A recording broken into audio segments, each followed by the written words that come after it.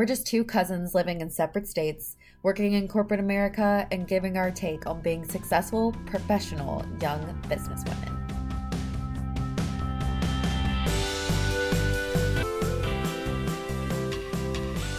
Welcome back to Cousin Cash. This is Evan and Rebecca here for another episode on going to college. Is it worth the money, and how can you save money on going to college? And also, how do you get a side hustle? We have an article that Rebecca's found that talks about how 1 in 2 millennials actually has a side hustle while they're having their full-time job. But I first wanted to start with a question that I received on one of my Facebook pages recently. And it's a girl from Virginia, and she said, "Hey, I just graduated high school in 2017. I'm wanting to go to college because I feel like it would be one of the best things for me. I'm so stressed at the thought of borrowing money. Is there any suggestions or advice that you have for me?" What do you think about this, Rebecca? That's super interesting because, there are a lot of studies that show that millennials have a lot of debt, right? And it's you go to college, you take out loans, and then you start your life behind the curve, right? And I was fortunate enough to have scholarships, so I was able to graduate without debt. But if I hadn't have been afforded that privilege, I think I would have done something a little different.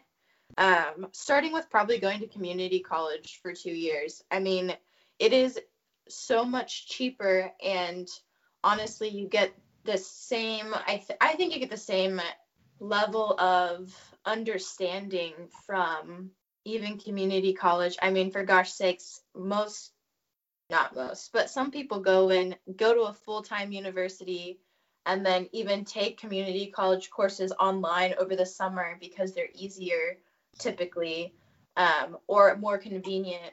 And so, I did that, right? And it's just significantly cheaper. So I think that's the start, is don't feel like you have to go to a 4-year university, because those first 2 years, the basics, it's not going to change the outcome, right? Oh, What for do you sure. think? I mean, I know your sure. college experience was a little bit different. So talk to me about kind of the money thing and how you kind of handled that. Well, it was a little different in a couple ways. The first one is that I applied very late for the school that I wanted to go to. And so I didn't get until the spring. And so automatically I had to take a semester of classes at a community college, and I actually went to Texas to do that and visited Rebecca a couple of times. I think it depends on your goal, right?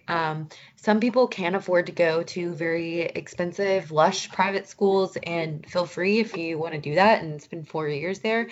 But if your goal is to save money, I think one of the first things to do is figure out, why am I going there? Because I knew a bunch of people that came down from New York and went to UNCW, because the amount of out-of-state tuition versus in-state tuition in New York was going to be the same. So they would come down here, realize that they didn't really know what they wanted to do, and then go back upstate and take classes, or move somewhere else, or transfer at the last minute. And I was like, well, you just spent so much money that you're just going to transfer and then lose those credits and have to spend even more money on it. And so I think, know what you want to go in for. I think that is such a good point, right? If you do not know without a doubt what you want to do when you get to college, that's one more reason why I think going to a community college, it's a cheaper and still an equally good opportunity to figure out what the heck you want to do. You don't want to go to a 4-year university, pay more for classes, and then change your major 2 years in, right? Right. Which is so hard to do, I feel like, because I was itching to just get out of my town and the high school area I was in. And so I can't imagine what it would have been like and how my life would have been different if I'd stayed home for 2 years.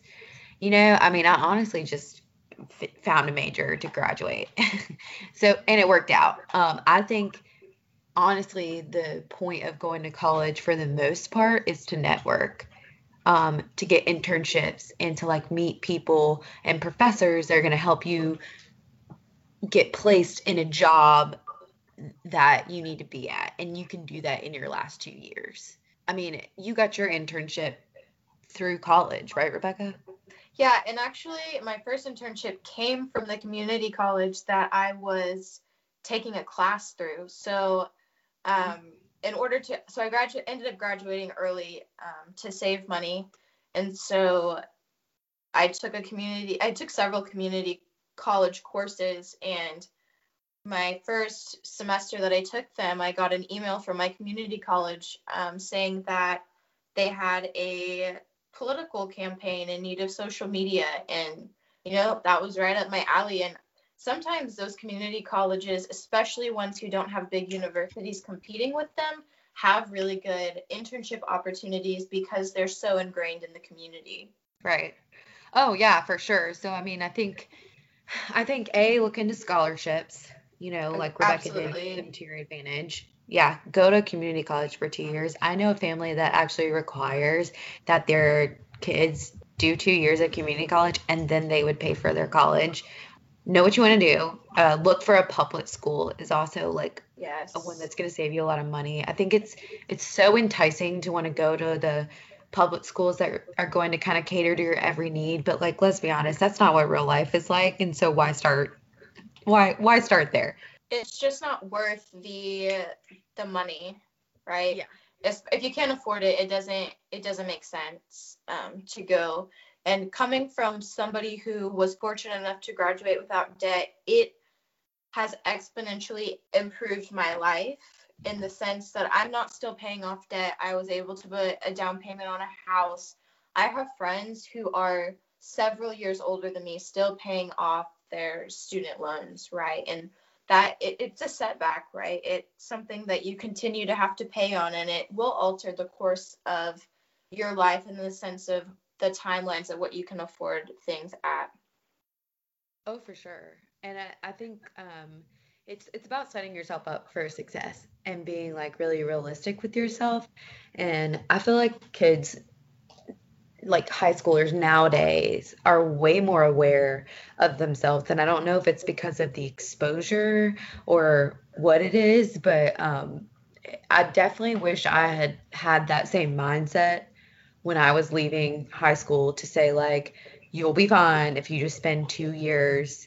It's just like one of those things you don't know until you go, and everybody makes college Right. seem like this, like, amazing experience. And don't get me wrong, like, I loved college. I thought my last 2 years were a lot of fun, but the first 2 years when you're trying to figure out who you want to be your friend, and you're trying to figure out your life, and it's just, I feel like you could have saved a couple years, and my parents are going to kill me if they hear this.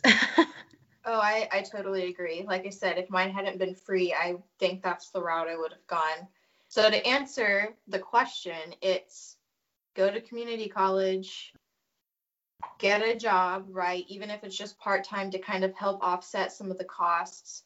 Mhm. Um, Look into grants. There's a lot of grants and scholarships. The grants can give you money that um, while you have to pay it back, the interest rate on it is either zero or very low. And so that would be a great way to go. Any of it that you can get paid for, obviously. And then making sure you're living within your means, I think, while you're there is important too. You know, again, yes, you need to enjoy yourself, but at the same time, you want to set yourself up for success. So don't join an expensive sorority. Don't eat out all the time. Live in a reasonably priced place. Those kinds of things. Oh, for sure. And I thought this was a great question, and it kind of or segues us into a couple different topics that we want to talk about. And one of those is having a side hustle. And I think you found an interesting article on side hustles, right? Yeah. So Evan and I have talked about previously a little bit all of our side hustles, right? Some of them are short lived, but some of them have stuck around for us. And so I was doing a little bit of research on it just because I was curious. It seems like a lot of millennials have some other source of income or something that they're trying to turn into a source of income. And so this article from the New York Post says that 1 in 2 millennials have a side hustle. And so they make an extra $258 a month typically. And the reason that they do it is for the extra income, right? It's typically motivated by that and not something else. And I think that the world is changing into a way that makes it super easy for everybody to have a side hustle, right? Like my Airbnb, I just opened that Etsy shop recently, and I even have a sorority sister that opened up an Etsy shop and now has a ton of sales. And she's a teacher, so she's just supplementing her income, right? And that's so awesome for everybody. Even if you don't need the extra income as far as getting by, right? It's great for savings, which are super important, and being able to travel. Just having that extra money coming in really makes a difference. Oh yeah, and I think too, like a realistic thing about a side hustle too is, um, or and I don't know if you have any words of advice for people that want to start a side hustle, but my main thing that I realized is depending on what you do, a side hustle is going to be work. It's not just something that you just pick up and all of a sudden think you're going to be making like bukus of money on it. Like your sorority sister probably didn't make hers and then 3 days later have like 3,000 orders. Oh, Right. no, for sure. She's been doing this for a long time, right? And it's a process. And I would love to bring her on so that we can kind of ask her what her advice for starting up something like that is, and kind of the lessons learned that she's had from my Airbnb. It's not as much like physical work in the sense that, yeah, I have to change the sheets and clean after every guest, but it's a lot of coordination, so dealing with the guests who are messaging and asking for a reservation. And there are actually like city regulations around it that you have to submit documentations for taxes and all of that kind of stuff. It's not just one of those things that you decide to do one day. It actually requires some research.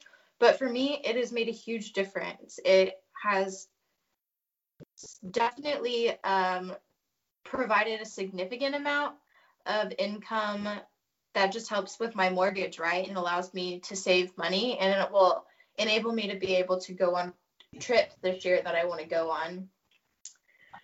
Evan, I Right. know that when you started your online boutique that you had to do a lot of research. Do you have any recommendations on sites or how you even got started with it, and then kind of what the follow-on steps that you had to take to get your licenses and stuff up and running were?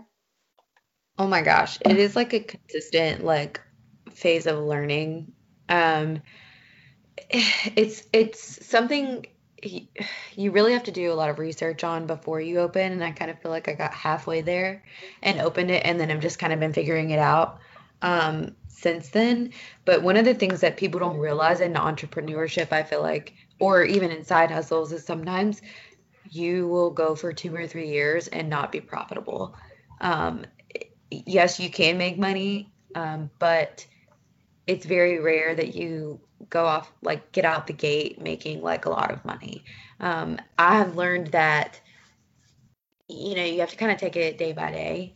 Um, it's a process learning who your customer is, learning all the different like taxes that you were talking about. I had to go and get like an EIN, which is a sales tax, so that I could be a part of different vendor groups to purchase clothing from. You can even go to different trade shows and such, but those cost a lot of money to fly in, get hotels, to visit and such. And so that's one of the things I'm thinking about investing myself in as well. Um, but Don't I think, forget to invite me. yeah. Oh, yeah. I mean, that's another great thing is you can make it an excuse for a trip and then you don't feel like it's like you're spending money into your business that hasn't made money yet. Um, which I don't think people will realize either. I have always been so amazed whenever I had a friend who just like was like, "Yeah, I think I'm gonna open a boutique." And then I walked downtown the other day and she had opened one downtown, and I was like, I have been looking at rental space downtown for like 4 years, and it is like $25,000 a year to have that space. And I was like, so you just threw down like $5,000 a month without utilities, knowing that you had to it just blows my mind. But I started with YouTube with my research and then started researching the different taxes. I called my dad's accountant at work and asked questions about how to submit my taxes for the business, and I still don't think I figured it out, but I will come April. And it's fun to watch people on YouTube. There's not a lot of people out there, so I've thought about starting a YouTube about how I've come up with my business, but I just want to make sure I've made it first before I do that. But I watched this one girl who opened 2 or 3 different locations. She has an online warehouse and then 2 locations in Nevada. And she started just doing the same thing. She basically invested in herself, sold enough clothes to buy another one, sold enough clothes to buy another set, sold enough clothes to buy another set, and then eventually just like took off. But she posts things all the time about like, she's like, somebody stole from me. And it's things like that that you don't think that you have to deal with. Or she had somebody try to return their clothes, and she realized after like kind of stalking them on Instagram and stuff that they had worn the clothes and then were trying to return it. And she was like, sorry, I see you on Instagram. You can't return this. So I know that was like a blur of information, but I basically started with researching how to sell my clothes, watching other owners on YouTube do it, visiting different vendor sites, and then doing a lot of research on like Pinterest and what people are wearing and who my kind of like demographic is. And then I slowly started filling my shop with different items, and my guest bedroom, which is a complete boutique at this point. Like Dallas, my sister gave me a mannequin for Christmas. Oh, that's so fun. You'll have to send pictures for everybody to see when you start dressing them in your clothes. Oh, it's already got a dress on. I haven't quite figured out a name for him yet. Oh, him? It probably should be a girl since it's like Yeah, women's clothes. correct. But, yes, I would yeah. assume. Yeah. Mm-hmm. Well, I think we've given some pretty solid advice, if I do say so myself, to answer your question that you posed. It's just being responsible, right? Making financially sound decisions, not going to college when you probably could stay and go to community college for a much cheaper price and save that money and then transfer. We've talked about side hustles and how you can kind of supplement your income by doing some of these things like Airbnb or Uber, opening your own Etsy shop, those kinds of things. And what I'm really excited about is we're looking to have our next episode with a guest speaker who is actually my friend Megan, who is a sorority sister, who's the one who opened up the shop with about 3,500 sales already on Etsy. And I really want to just talk to her and kind of find out how she got started, what are her lessons learned, so that we can share with everybody who's interested in starting a side hustle. And then hopefully we will be able to bring on your friend Evan, who has some great advice about college and paying for it. So without further ado, thanks everybody for joining us. I'm Rebecca. And I'm Evan. And we're signing off. Thanks for listening to Cousins Cash. Whoops, just kidding, guys. Today we're going to actually start a new segment called Rebecca's App. Here she is. Hey, everybody. We're starting a new segment, Rebecca's favorite app this week. And so today I'm going to talk about Postagram. Now, Postagram is essentially a mailing. You can mail out a card digitally. So you upload a picture and you add a message and they send it as a postcard for you. And you can actually pop the picture out and save it. And it's really nice and, glossy print. And it's only $2. They have different themes for their cards. And you can send them to anybody across the United States. And it's a great way, especially for people who aren't on social media, like your grandparents, just to kind of drop in and say that you're thinking about them and give them a picture of yourselves, which every grandparent loves. So make sure you check out Postagram and see what kind of stuff you can add and send on there.